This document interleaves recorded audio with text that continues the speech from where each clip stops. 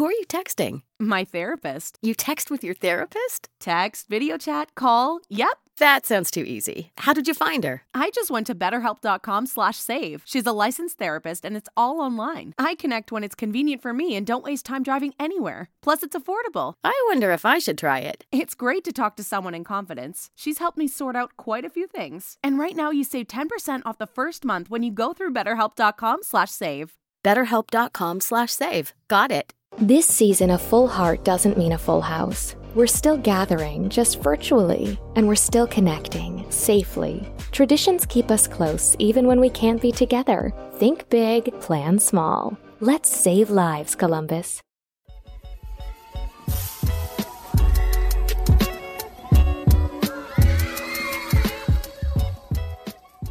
There has always been a stereotype that Black people don't swim. But we are here to tell you that we do, and we are good at it. I am Coach Adrian. I'm Dr. Ashira. We are the hosts of the Swim Culture Podcast. We want everyone to know that aquatics has always been a part of the Black culture and experience since the beginning of time. From scuba diving to fishing to the Olympics and surfing, we have done it all and are still doing it. Make sure you tune in and dive into the culture. The swim culture.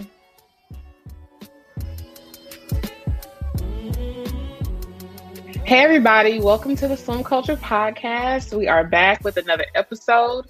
I'm Dr. Ashira. I'm Coach Adrian. And we're excited to be back with you all today. And we have an amazing guest that we are going to have on the show today. And we are going to talk about skincare and all of that and how it relates to aquatics. And so, but first, let's just talk about, what's been going on with us. Adrian, what's been going on with you this past week? This past week, I took off. No clients. Mm-hmm. Needed a break. So we took a trip to the beach. My son and I went to the beach and it was pretty good. It was pretty good. I went down to Hilton Head. I've never been there. Hilton Head is nice. You haven't been there before? That was your first time? Mm-hmm. Yeah. There's a lot of private beaches. It was very bright. Yeah. Yeah. I liked it with this, with all this going on. It was actually really ideal because our condo that we had, it was like literally, I walked from the beach to the house with no shoes on. So that is awesome. Yeah, how close that was. And then the pool was in our backyard, like the patio. So we could literally walk right out and just open the pool gate. So that was pretty good. Yeah, because, in light of these COVID days. Right, exactly. It was a lot. You don't need to be. And I'm logging to go to the beach. I'm trying to convince my husband to just take a trip to the beach, but he's like, no, don't do that. So I'm like, I think it'll be okay. I think. I actually felt really safe. I mean, because going back to our conversation with Dr. Williams, and he was telling us the difference between open water and pool water during the time of COVID. And honestly, I felt better at the beach than I did at the pool. I'm still been a little apprehensive at the pools. Yeah. I like the Florida Gulf beaches better than the Atlantic side. And so I want to make my way, but I just know Florida is like that ultimate hot spot right now. And I just you don't need to go down there. I know. Furthermore, the Gulf is in a storm. I didn't know that, but okay. All right. Nevertheless, they have beautiful beaches, and they do though. They really do. Yeah, they do. And so, but you know what though? You knocking North Carolina because y'all have some really nice beaches, up the coast. Like not, we're not talking southern. Like I'm talking going up to Outer Banks. No, that's a nice beach, but it's still Atlantic. Like you get the nice white sandy, in the Gulf and white sand up there. Australia. Huh? It's white sand and it got white horses. That's so. Remember the beach I went to, So remember how we were it's like the shells ain't all broke up yet and turned into sand yet, and so you standing on shells and stuff, and it's hurting your feet. There were no shells at Hilton Head. Now that bothered me. Where were the shells? I don't know. As I was walking. You want the shells? But I'm saying that makes me feel like it's not authentic. I don't want to. I need to be all ground up. I need We to be all laid. ground up where we was I need at. to be able to lay comfortably, on the towel and not have shells in my feet. Yeah, no, my parents had a timeshare at Hilton Head, so I've been there several times, but I like it. It is secluded. It's a lot of timeshares and condos and stuff, so it's a nice place to go. Yeah, it is. But for me, I'm preparing for school to start, and I'm teaching preparing to teach I need to get one of them face shields that you be having, because hair store. Yeah, we're going back. The hair store. Okay, Yeah. I need to do that. Yeah, and so just to teaching my classes, and then diversity and aquatics. There's a lot of stuff going on. A lot of meetings this week with meetings, so it was kind of a lot of meetings. We have clients. It was a lot of other stuff going on. Yeah. So, but other than that, everything has been good. I want this COVID situation to go away as soon as possible. I feel I need some socialization. I need to get around like people and I don't know. I'm tired of it. So anyway. So this week we also lost two greats. We lost John Lewis and Mr. Vivian from here in Atlanta. So how do you feel about that? What do you think is going to happen? Like, how do you think? So I read this article on CNN the other day, and it was basically saying that there are no more like civil rights leaders left, and it might be a good thing. And in the article, they kind of explained John Lewis and his role and how, like, say, Black Lives Matter, or basically just the younger generation, how they view him. And they look up to him as not really a civil rights leader, but more as an activist who kind of kept the work going. Because, we always talk about, people have nice thoughts, but they don't do the work.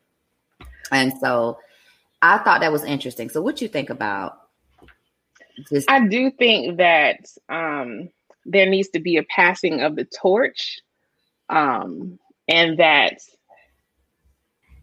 a lot of like the symbolic gestures and symbolism that's happening when it comes to, Black issues. Like, I think it just, again, I always go to like the systematic, like things that need to happen. It needs to be tangible things. I think we need to be specific when it comes to which groups need what and which experiences each group has had, because everybody isn't the same. Right. And so I have my own personal views on like the Congressional Black Caucus and, and some of these politicians, Black politicians who have been in. I don't know if, I think it's been like a lot of symbolic things, because economically, statistically, we haven't progressed like I think they would have liked to back like in the civil rights. And so I think there is change that needs to happen, and change is necessary. Change is hard. People don't like it. So then sometimes people are forced into retirement and stuff like that, and don't. And I think that I remember listening to, I think it was CNN or something. They were talking about how he was bringing up like a predecessor or, someone to succeed him and, what he was doing. So I think that is necessary and needs to happen. I don't know if, I can't say for sure if it did or not, but that's where I stand with it. There's a new lady who's taking his place in Congress in this district. So, and then what are they going to do? And then I think we need to hold these politicians to definitely to hold them accountable. Like, what are we getting in return for voting for you and putting you in office for it, like, and being your constituents? Because I'm pleased. I'm really pleased with Keisha Lance Bottoms. Okay. I like her. I like her stance. I like that she's not backing down, because when people get she's gonna sue, when they get put against the wall, their tune changes. Hers didn't. And that's what I really liked about it. Like, she's still, you know, it is what it is. You know, it's not even political at this point. It's humanistic. And I like that she uses her humanism. That's what I can say. Humanity. Okay. But I do want it to be like, we're sticking to our guns. We're sticking to the what is, and not being, and so many are like persuaded by lobbyists and by companies. Because one minute you'll be saying one thing, then the next minute you're saying something that's like, I don't know how to follow you. So again, I like people like Keisha Lance Bottom. She's been pretty consistent throughout of this. Yeah. And they say, like, I've been seeing, you know, like maybe a few weeks back, they were just like, oh, she's gonna, like, one of the people that Biden is considering, like, for her VP. Leave Georgia right now. She can go to governor, but she doesn't need to leave Georgia. Yeah. It's a whole lot of them that they talk about, but yeah, so. That's what's been her and not her leaving. I'm not ready for her to be vice president, although I think that she'll be okay, but not. I actually like Stacey Abrams. Honestly, me being away from Georgia, from Atlanta, I don't really know a whole lot. But again, what is she, for my thing, what is she doing for Black people? I don't know. What you saying that's why I think she'll be good, because I think she'll make sure that bail is still wrong. I don't trust them. In there. I know you don't trust the government, people.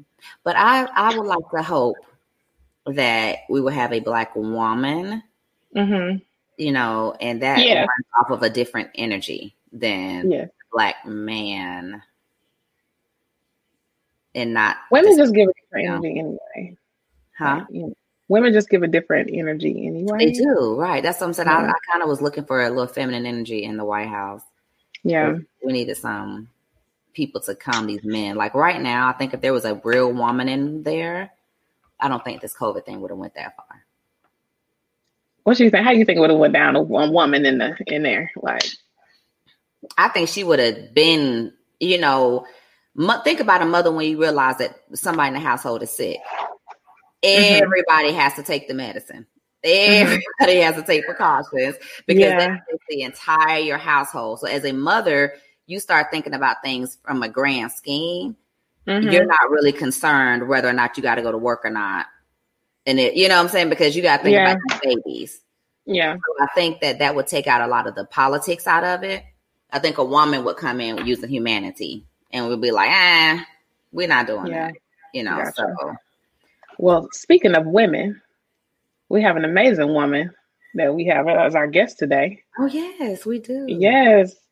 And so we would like to bring her in today and get some information about dermatology and skincare and how it pertains to water and aquatics. So let's have Dr. Alford join us. Hello. Hey, how are you guys? Hey, Dr. Alford. Good to see you guys. All right. And I have to chime in on your previous conversation. Okay. As a graduate of Spelman College, Stacey Abrams was a year ahead of me at school. So you should feel comfort in Stacey's abilities, qualifications, and what she could potentially do as a VP candidate. But that's just an aside. Okay. That's my aside. I gotcha. I've been doing like my research and reading my books and stuff. Like, and she actually has a book out now. Oh, okay. She has a book out. Okay, cool. So I'm gonna take it. I'm gonna get on that and add it to my readings so I can be well informed. But yes, so we wanted to. It was Adrian's idea. You are connected with Adrian, but to bring you on because we like to have different aspects when it comes to participation in aquatic activities, swimming, and and what that means as far as just our health overall, holistically, and and that includes the largest organ, on our skin, and so. We want to get your advice, and so for our listeners, when we are going out and engaging in these activities, especially for, I have some questions that I'll bring up later, but for like the Black community, like what does that mean and how do we take care of our skin? So, Okay. so could you tell us a little bit about yourself? So my name's Corrie Alford. I'm a board certified dermatologist. I practice in the greater Atlanta area. And I've been practicing for 15 years now. As I said before, I'm a graduate of Spelman College. I did my medical school at Emory University and my residency training at the University of Pittsburgh's Medical Center in Pittsburgh, Pennsylvania. I treat all types of skin, but I definitely have lots of experience in skin of color, and I like to deal with lots of the long-term kind of chronic inflammatory conditions like psoriasis and eczema. And so swimming comes up a lot for the little kids that I take care of and some of the adults as we get into warmer weather and what they need to do for their skin. Anybody that's been in swimming, whether it's just recreational or if it's competitive or kind of more extensive exposure, you know what chlorine can do to your skin. So it really can dry and irritate skin on some level. Both skin and hair. I always tell people your hair is just modified skin. So all the things that can happen to your skin will happen to your hair as well. And it does this because it removes the oils from your skin and it disrupts your skin barrier. I always tell people your skin's like a brick wall. The cells are the bricks and your body creates a mortar to hold it all together. The chlorine is able to intercalate between the skin cells and kind of disrupt that barrier, which then becomes irritating. So people notice that they're dry when they get out of the pool, depending on how chlorinated it is. You're not just dry, but you're really irritated. People talk about being very itchy. And even beyond that, once the chlorine gets into the skin, it can promote the production of free radicals, which are unstable chemicals that damage proteins and probably on some level promote photoaging. So it causes, so it'll age your skin prematurely if you're not being careful. So being in the chlorine. Yes. Especially if you add sun to that. Okay. Yeah. So because I tend to I think when we are talking about what we're doing as a profession, like we can talk about like the terminology and it's like, oh my gosh, but can we talk about like what got you into? How did I get to derm? Yeah. What got you into? But for the grace of God, that's how I put it. So, so I always wanted to be a doctor. Okay. Primarily because when I was a little girl, everybody has their person. My person was my dad's mom, my Nana. She was my person. But when I was probably 7 or so, she was diagnosed with stage 4 breast cancer. She had a sore on her breast. So her breast cancer had eaten clear through her skin and was bleeding on a daily basis. But she only could confess that to my mom when she couldn't stop the bleeding. So she had horrible breast cancer. She underwent a double mastectomy and chemotherapy. This was the early 80s. So, therapy has come far from what happened to her. But at diagnosis, she already had metastatic disease and was going to die from that breast cancer, but she still underwent lots of really extensive therapy, none of which I think really prolonged her life, but it did make her miserable. And she didn't want to be in the hospital, so we brought her home at her, end of life. And I sat with her when she was barely conscious and smelled of the cancer that was eating her alive. And my parents couldn't explain it to me. They couldn't tell me why she was dying.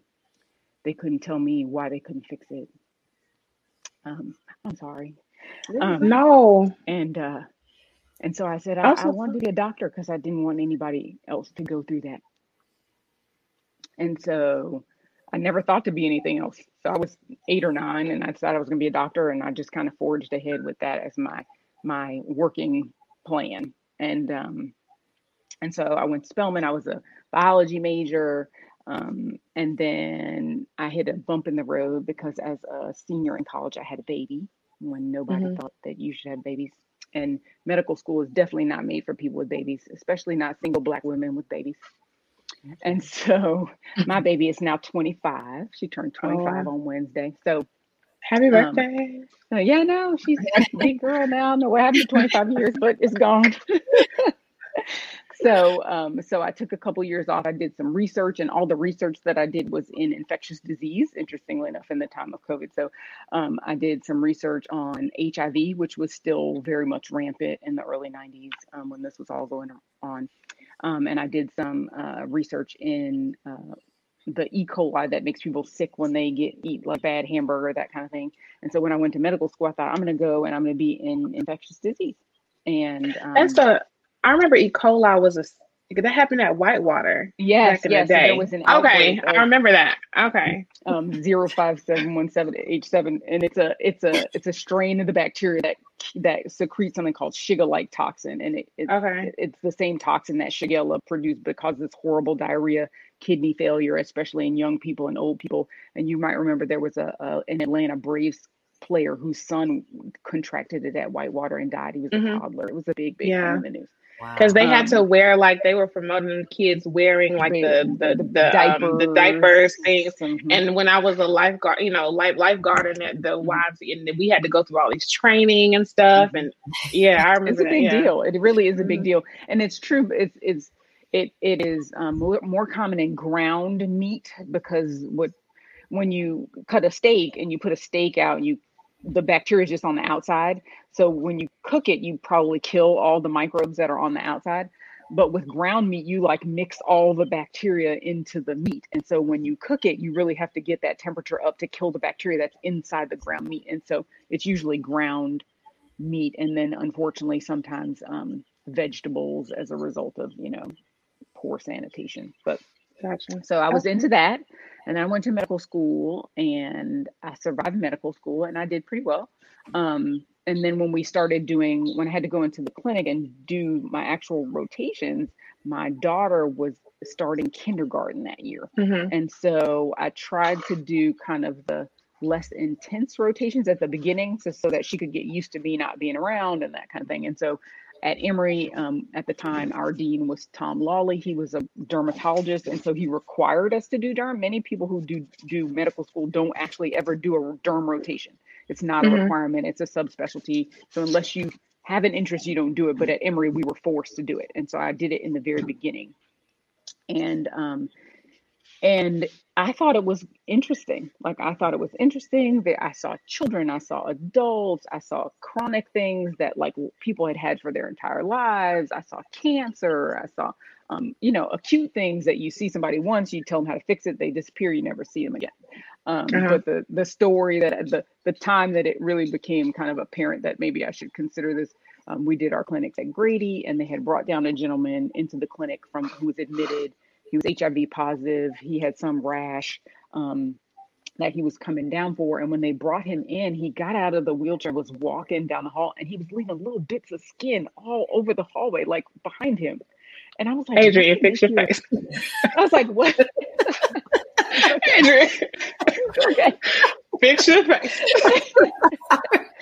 And here I was like, what makes your skin fall off in the hallway? Like, here I am walking behind him, like, what's wrong with this man that his skin is falling off in the hallway?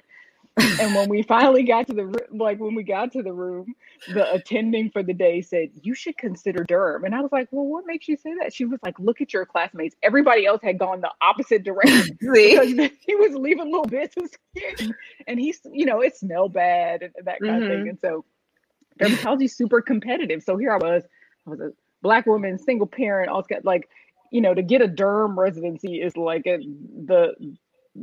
it's like 1 in 10 people that apply actually match into dermatology, which is, the chances are pretty low. So I was like, I'm never going to match in derm. There's no way I'm going to be able to do this. There's so few programs and all, but people kept telling me, you should try. So I tried, and I ended up in Pittsburgh, and I did my training there. And then I realized that I do not like the cold or the gray. So I needed to come back where it was sunny and warm. So my husband and I came back to Atlanta when we finished training. Okay, awesome. So I met her because I met Dr. Corrie because I was at her house teaching her kids how to swim. And her husband and I got into a conversation about skin. I was saying something like, oh, I need to go see a dermatologist. And he was like, oh, No, my wife is wonderful. She's great. She just had an article in this magazine and she's one of the top Black dermatologists. And I'm like, he was just so excited to tell me about her. And I'm like, okay. And I hadn't met her yet. I've only seen the kids and him. Yeah. And so I'm like, okay, well, I guess, I'll meet her. So I think we met like once maybe. And next thing I was in her office, but she was so thorough. Like she had me to do, blood work, which we found out, was other things going on, and being able to work it from the inside out. So she's like been amazing with making sure that I stay on top of things. Even when I don't put on my sunscreen, she not that she hasn't given me a whole bag of it. Okay. And we've had this conversation before, Adrienne, because, I'd be like, I don't need sunscreen, but you probably check me in. Yeah, everybody needs sunscreen. Everybody needs sunscreen. Well, my doctor Black, and she say we do. I understand. Yeah, and probably for different reasons. Okay. So interestingly enough, so we are all trying to avoid burn, but if you have a fair amount of melanin, like I have never had a sunburn, and I'm relatively fair, but I will brown up in a second. So usually people feel like, well, sunscreen's supposed to keep you from burning. And so if I never burn, I don't really need sunscreen. So the truth is that the UVB rays are what causes you to have sunburn. And that definitely promotes the development of skin cancer. But the UVA rays are what destroys the collagen in your skin and what causes photoaging. So that's what causes wrinkles and that kind of thing. And if you look at pictures of like Native Americans, stuff like, you'll see that they have those deep furrows and that kind of thing. So people always say, you hear all the time, black don't crack and all that kind of stuff. Yeah, I was about to say, what about the black don't crack? That's not true. It'll get dry and dusty looking and it starts sagging. What about that? So I think we do ourselves a disservice because we tell people that, and so they don't seek out those things or seek out kind of good skincare regimens until it's too late. Then they're like, well, my no one else, my family has this, or my skin is changing, and they're like, I should just rub some more coconut oil on, and oftentimes that's just not enough. So if you are like us who are constantly in the water and around aquatic environments versus someone who goes occasionally to the beach like twice a year, is it a necessity to then like, can I be okay if I don't have sunscreen? Or so part of the with the chronicity of exposure. So one of the ways to avoid all of that dryness that you experience as a result of the chlorine and the salt is to basically moisturize prior to getting into the pool. So, or getting into the ocean. So creating a barrier. So creates a barrier. It basically, I tell people it's like, you can have it. It's like, with the brick wall, it basically kind of like ices the cake. It kind of protects all that from the outside. And so I usually tell people that sunscreen is a great way to kind of, especially when you're outdoors, to kill two birds with one stone. You're protecting your skin from the harmful rays of the sun, and you're moisturizing it so you won't get as irritated. What I find that most people of color complain about with sunscreen is that they makes you look gray, right? They don't like the way it makes you look when you put it on. And that's because there's two different types of sunscreen. There's physical sunscreen, which is zinc and titanium. If you turn your sunscreen around on the back, there'll be active ingredients. So there's zinc and titanium. They are metals. They are inert. They basically just reflect the sun back, which is what gives you that crazy, silver look when you put it on. The advantage of the metal sunscreens is that they are less irritating than the chemical sunscreens. So a lot of the sports sunscreens that you see that boast really high SPFs and waterproof, if you turn it around, there's things like avobenzone, oxybenzone, Mexoryl. There's all these kind of long chemical names, and they work differently. They absorb the sunlight and then they're broken down. And in the process of breaking down, sometimes those byproducts irritate people. So if you don't like the way that you look with the sunscreen, you can always go with the more chemical-based sunscreen to avoid the look. But you have to know that there's probably a very small increased risk of irritation from those. So like with people being vegan and having a lot of going towards the more natural homeopathic treatments, do you have natural? So usually I will steer people toward the metal sunscreens. Unfortunately, I'm not a big fan. The chemical sunscreens, they have a place. I usually tell people, because some of those breakdown products, we're not really sure how much of that you absorb and what the long-term, there's lots of controversy that surrounding that. And if you look at some of the European data, they have some concerns. In certain places you go, you can't use those sunscreens because they think it's harmful to the fish. And so I often tell people to stick with the zinc and titanium based sunscreens, because they tend to be a lot less irritating, especially to small children. You'll find that most of the sensitive sunscreens are zinc or titanium based. Because I was in Target looking, because my son, they have water play.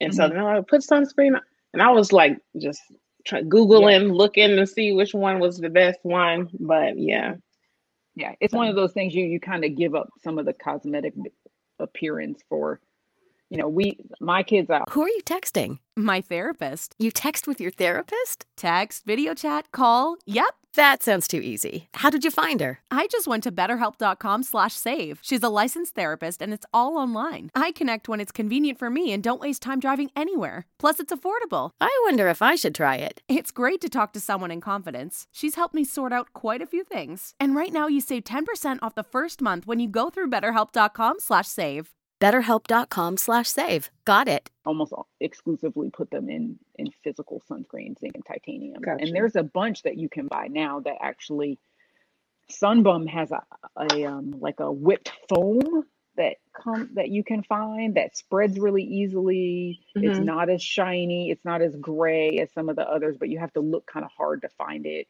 You can also find tinted mineral sunscreens. I usually am a big proponent of the tinted sunscreens for facial use, for like the everyday use as a moisturizer, because the iron oxide that they use to tint the sunscreen also protects your face from the visible light, which we think probably promotes pigmentation and photoaging. We used to always just blame the sun, but now that you're watching people who are in front of computers all day and in fluorescent lighting, that actually probably has some degree of harm as well. And the iron oxide, the traditional sunscreens don't protect you from the light on your computer or the light in the room, but the iron oxide and the tinted sunscreens does. Well, that's a good point. You don't think about that at the pool. You know how most pools have those lights up there and all. Yeah. You don't think about it. It's something that's really come to the forefront in the last like maybe 5 years or so. Primarily for women who complain about melasma, that discoloration on your forehead and cheeks that shows up in the sunshine. Sometimes they call it the mask of pregnancy. My sister has it terribly, and I couldn't figure out. She's like in IT. She works in IT, so I'm like, you're never outside. You're inside at a computer all the time. Why do you have this? And it's literally from the backlight from all of the screens that she's in front of. So man, you still need to protect yourself from those things. So what about because I'm one of the, I'm an aspiring, like I would love to be vegan at some point in my life, but like the whole vitamin D and going into the sun, and because I think like the whole thing of, well, the sun is going to cause age, it's like a contradictory type thing to some people when they. What you hear, what you miss is that the sunlight causes a conversion. It causes a chemical conversion to the active form of vitamin D in your skin, but you only have the raw materials to do that for about 10 to 15 minutes. So after about 15 minutes, you can't make any more vitamin D. So the people who are out there for hours soaking up the sun, talk about they're making vitamin D. Yeah, that happened in the first 10, 15 minutes. There's no more vitamin D to be made. So I do tell people, but I am a big proponent. So some dermatologists say, never go out in the sun. I don't really agree with that for a number of reasons. Number one, it sets your circadian rhythm. Your brain knows day from night based on sun exposure or blue light exposure. So at some point you need to be outside and you need to see the sun, right? During the daylight hours. The other thing is it affects mood. It affects your mood. And so if you get no good sunlight during the day, people become depressed. So you do need to get out and get into the sun on some level.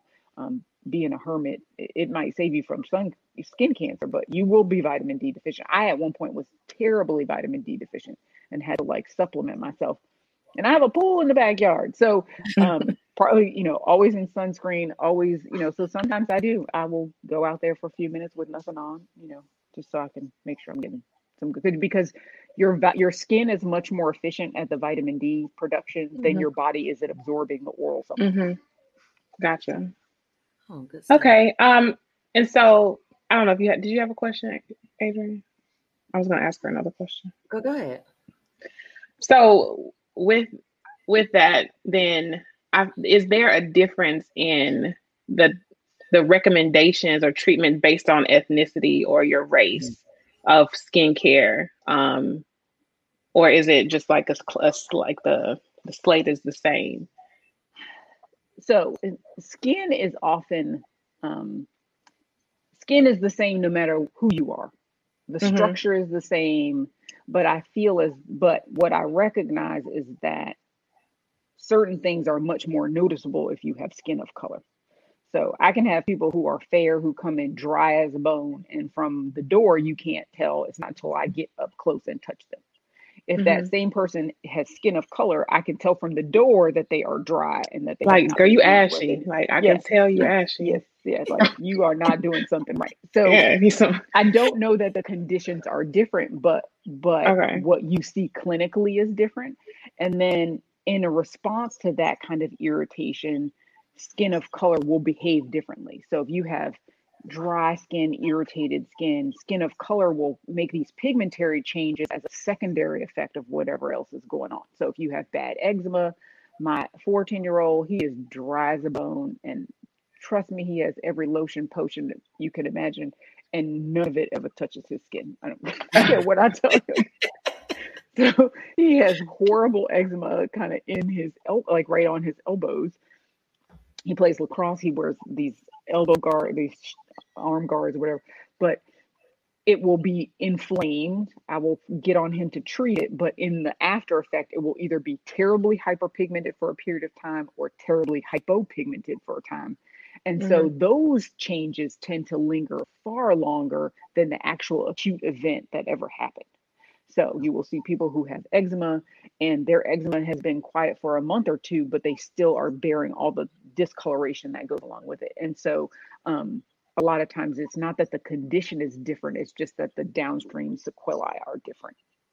Kind of like your systematic views. Yeah. It's true.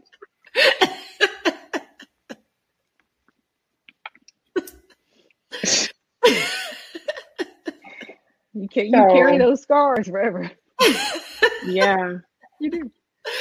Wow, look at that. And circles. I was thinking, I was gonna say something because I was thinking about something while I was doing my son's hair, and just about our hair. And so now hair is different. It's different. Now that's different. Now okay. Skin.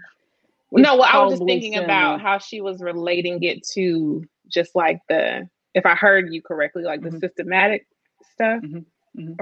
Right? And so I was just thinking like the kinkiness of our hair, the process that we have to go through to maintain our hair is completely it's different.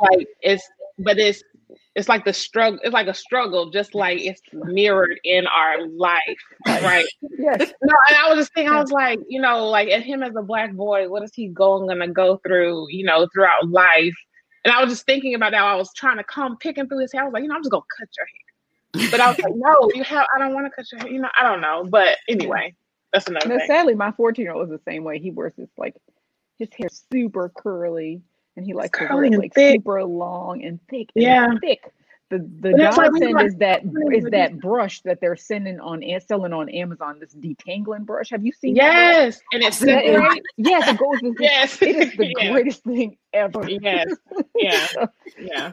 But like he doesn't want to cut it. He just wants to. At one point, he had me dye it, and and then he swims all that dried it. It was like I was like, this is not. So hair is now what happens with hair is definitely different because the structure of the hair, depending on your curl pattern, is very different. So if you look at the size of hair, so if you look at the size of the hair shaft, that changes based on ethnicity.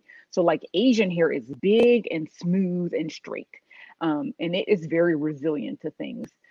Caucasian hair is smaller, but still the cuticle is very much intact and it tends to be straight and can resist damage.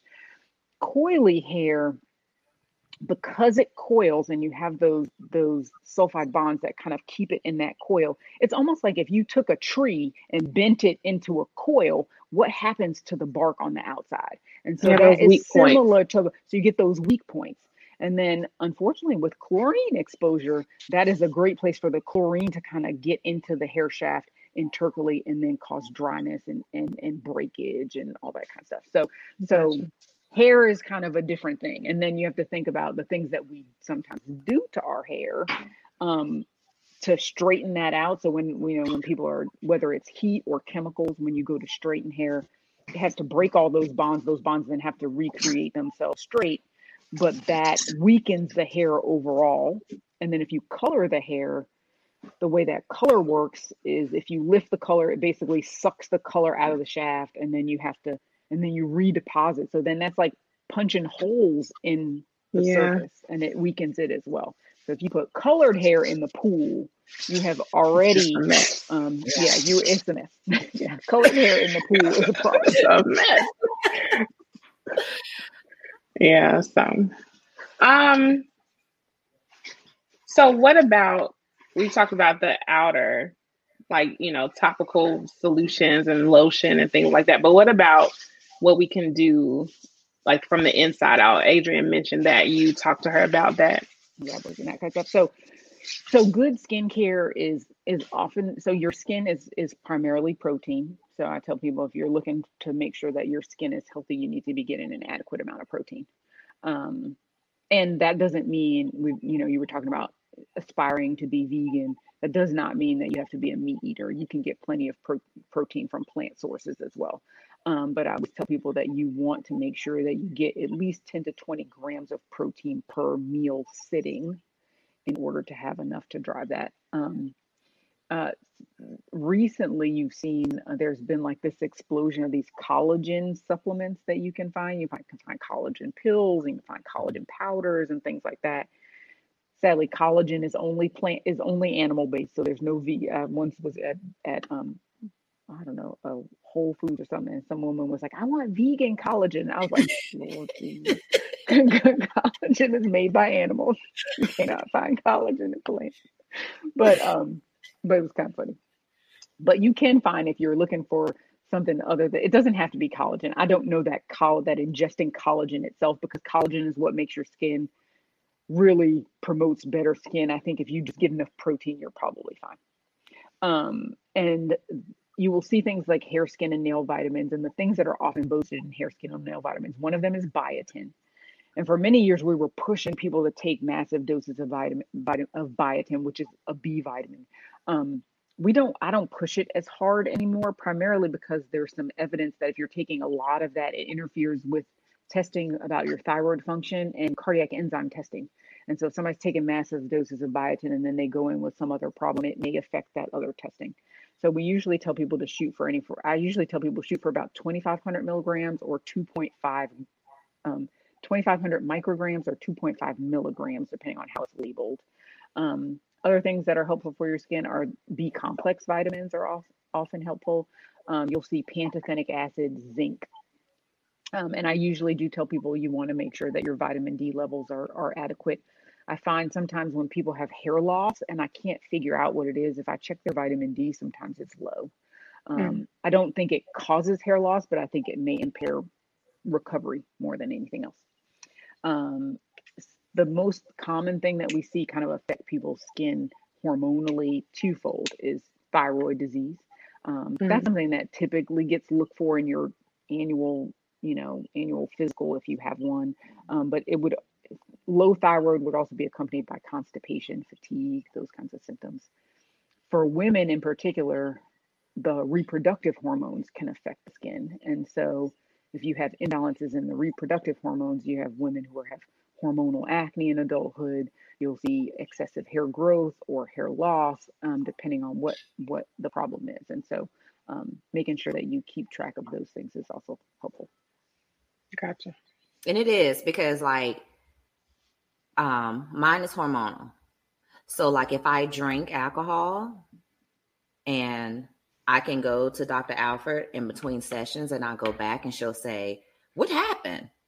So I haven't admitted it, but it's because I might have drank some alcohol and then it's like, oh crap, so I am learning that I can't intake, alcohol like that, because what it does do to me hormonally, and it makes, it does affect my skin. I think your diet, I think we don't talk enough about the impact of diet on your overall health. Diet on skin, I see in the acne realm, the glycemic index of your diet. So people that eat lots of sugar and soda and candy and all that kind of, those things are pro-inflammatory, and they often will cause women to break out with acne. Dairy, I'm not sure if it's, we used to tell people it was the hormones in the dairy, but now I think for some people, milk proteins are inflammatory, and that will give them trouble. I see that with people who have eczema and psoriasis and people with acne on occasion. And then just processed foods overall. I think the chemicals that are in our foods to make them hyper palatable and kind of addictive. Like there's a reason you can't eat just one potato chip. It's because they engineer them that way. But the things that they put in them to achieve that are terrible for you. And I think that we are eating food like product. Exactly. Not real food. Yeah, it's not food. It's not. I tell people if it grew out of the ground or it had parents, it's food. If it's in a package and has a laundry list of ingredients, that's not food. Yeah. And if you can't pronounce anything in your package, don't eat it. I don't know what that is. And the other day I was looking at something, I forget what it was, but there is a chemical that's often in like skincare products called propylene glycol, but they often put it in food too. I'm like, why am I eating the same stuff in my lotion? Like there shouldn't, those two things. Oh my gosh. Yeah. Be careful what you eat. It will affect you in the long run. Yeah. Good. All right. I have one last question, but Adrian, if you had a question. Go ahead. I got the question after you. Go ahead. So I was just going to ask if there were like maybe 2 or 3 tips that you would give like an avid swimmer or someone who's engaging in aquatic activity. Excuse my stomach. Sorry. That's okay. Engaging in aquatic activity and wanted to maintain healthy skin and a healthy skin regimen. What would you suggest for them? So there are a couple of, there's kind of before swimming and after swimming things that I would recommend. So interestingly enough, everywhere you go, there's a shower before you get in the pool, or not necessarily at the beach, but sometimes even at the beach, there's a shower. Yeah. If you wet your hair and skin before you get in the water, it's actually protective. Oh. So just being wet before you get into the chlorine or the salt water in and of itself is helpful. If you have particularly sensitive or dry skin, so if you're getting into the indoor pool and it's not outside in the sun, you should moisturize before you get in the pool, because that creates kind of an oil barrier. And there are actually some products that they make that are specifically designed with like kind of chelators or like things that will bind up the chlorine. Shea Moisture has one. So there are some for your hair and there's some for your body. So there's one called Diva Stuff Pre-Swim Aqua Therapy, which is a lotion that you can buy to put on. And then Derma Swim Pre-Swimming Lotion is another one that you could put on before you get in the pool. If you're going to be in the ocean, if you're going to be outdoor swimming, I tell people just put on your sunscreen, and your sunscreen will act as that moisturizer in order to protect your skin. And then when you get out of the pool, you want to rinse off kind of immediately. You want to remove as much of that chlorine as you can. Don't let it sit on your skin. I tell my swimmers all the time, like, don't hang out by the pool in your wetsuit. At least rinse first and then hang out, because it tends to accumulate in dry skin. Now, the chlorine is not all bad. Like, it's good because it does kill some bacteria that kills the bacteria in the pool, but sometimes it kills some of the bad bacteria on your skin. So when kids have eczema, I tell parents throw a little bleach in their bath water, and it smells like pool water when you get in it. They'll say, why would you do that? I'm like, when you get in it, you'll see it smells like pool water, and it basically kills the bacteria on the surface. That is funny. Remedy. Hold on, I was about to say. Remedy. I know my cousin used to do that, and we would be like, we wouldn't be cracking jokes. Yeah, we would be going in and we would be like, well, it's a slippery slope. Like when I tell people to do it, it's a quarter cup of bleach in like a bath full of water. It wasn't a crazy amount, but just the fact that he was putting it in there. We were just like, what is he doing? Yes. Is it equivalent to apple cider vinegar? No, apple cider. The problem is the apple cider vinegar is more irritating. It'll burn more. The bleach doesn't burn when you do it. So, but on the far extreme of that, I have known, at least when I was a little girl, there was a little girl that I went to school with whose mother used to like bleach. She would rub her with bleach. Now, bleach is very caustic. If you put it directly on your skin, if you've ever like put your hands in the, trying to bleach something because it was dirty, you know what it can do to your hands. But there is this kind of twisted thing where people are trying to bleach themselves with the bleach. That's a bad idea. Is that so like the skin lightening? That's a whole nother. That's a whole nother podcast. Yeah, it is. I was seeing documentaries especially like the Caribbean and stuff. Yeah, they would wrap their skin with a plastic and it's not. And they were like, then it would burn. And they were like, that's just doing its job. That's good. Exactly. That's I have seen that. But so it's just a little bit of bleach in your back. Okay. So when you get out, you can you want to rinse off and then shower immediately. The other thing you can do is you can make a vitamin C spray. So vitamin C will bind up the chlorine. And what you do is you literally like crush some vitamin C tablets and put them in a spray bottle and spray yourself down after you get out of the pool. That's one thing that can help. With regard to hair, there's a couple of things that you can do. So you can So if you are not one to get your hair wet in the pool, a swim cap, like just wear a swim cap. It'll protect you. It'll keep it dry. You don't have to worry about all this. But even women that wear a swim cap, I often will say you want to put like some kind of conditioning agent around the edges because it slides up and some of that hair will get wet. If you're gonna forego the swim cap, I usually recommend, especially if you have curly or coily hair, that you put some kind of leave-in conditioner on your hair to coat it and protect it. Shea Moisture has a product for it. There's one called So Cozy Swimming Spray that you can find that's particularly marketed to kids.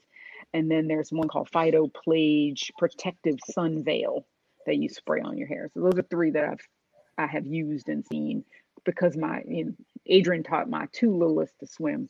And my little one, she's like a fish. And she has really curly hair and she don't believe in nobody's swim cap. She's not wearing nobody's swim cap.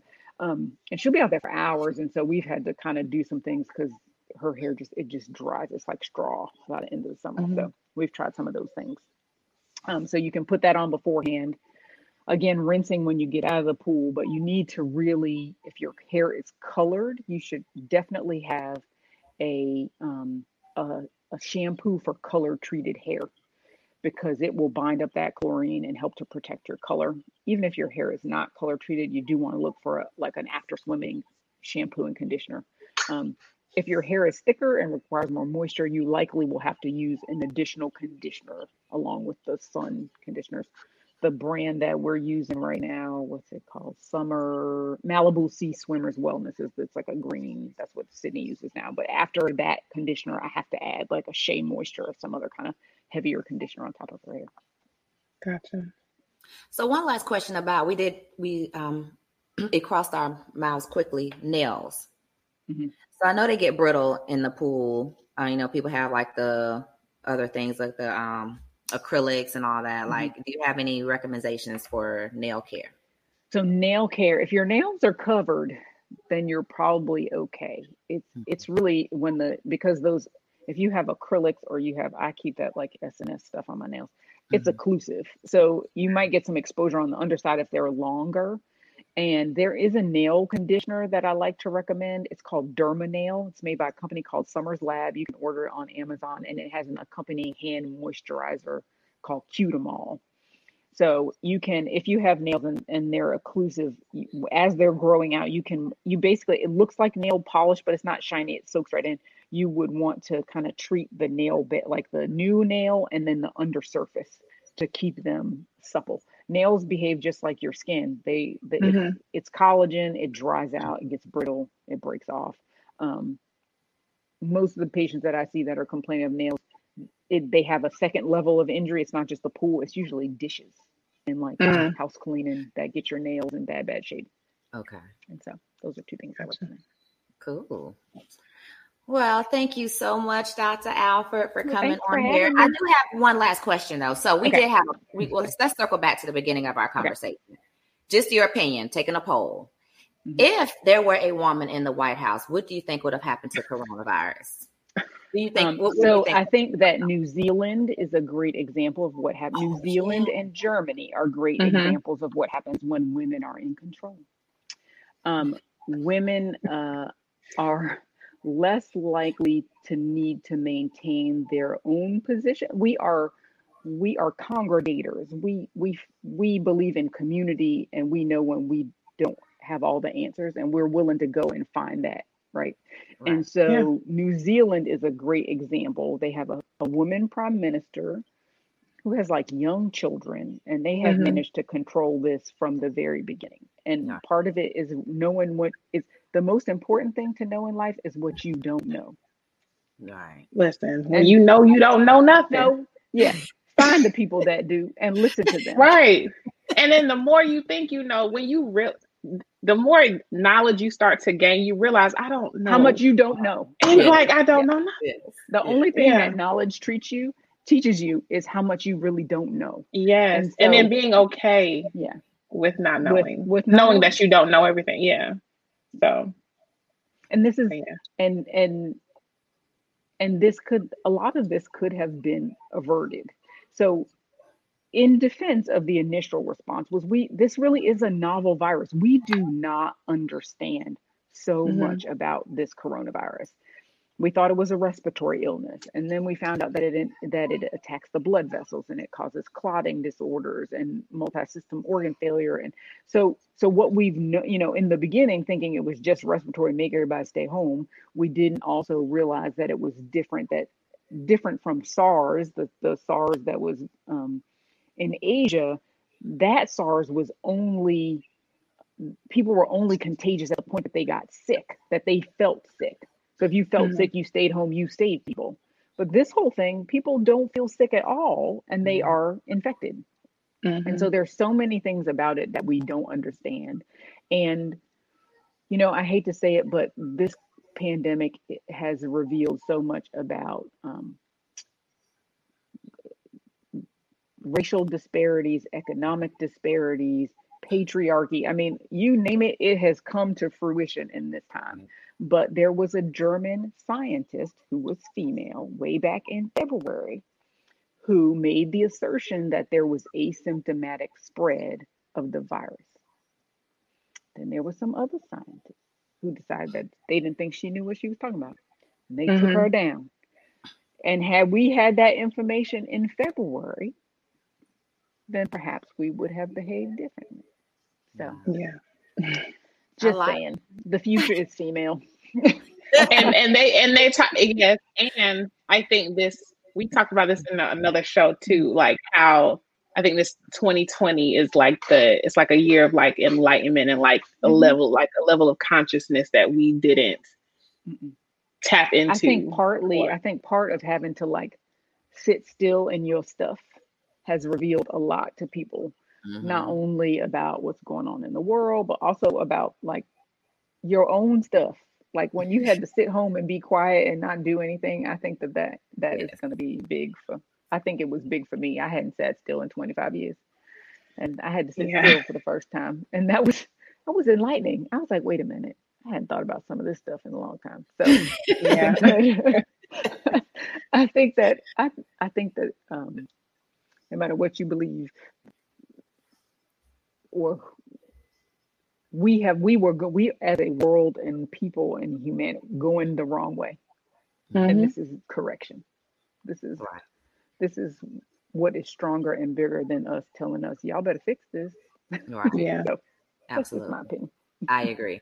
I agree too. Nature's always gonna win. It's gonna win. Regardless. Yeah. Yep. So. And nature's not kind. Watch National Geographic. Nature is violent. You have to evil.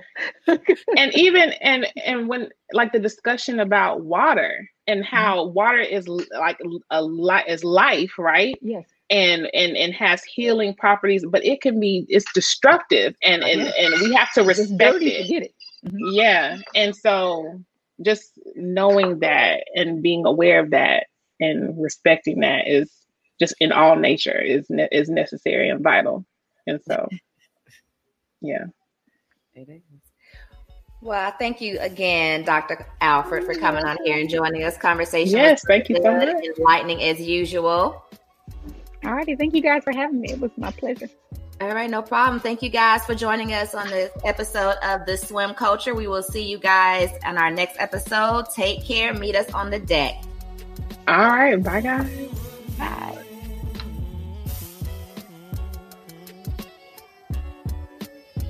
Thank you so much for listening to another episode of the Swim Culture Podcast. We hope you enjoyed it. Remember, you can get involved by following us at the Swim Culture on Instagram and Facebook. See you all in the water.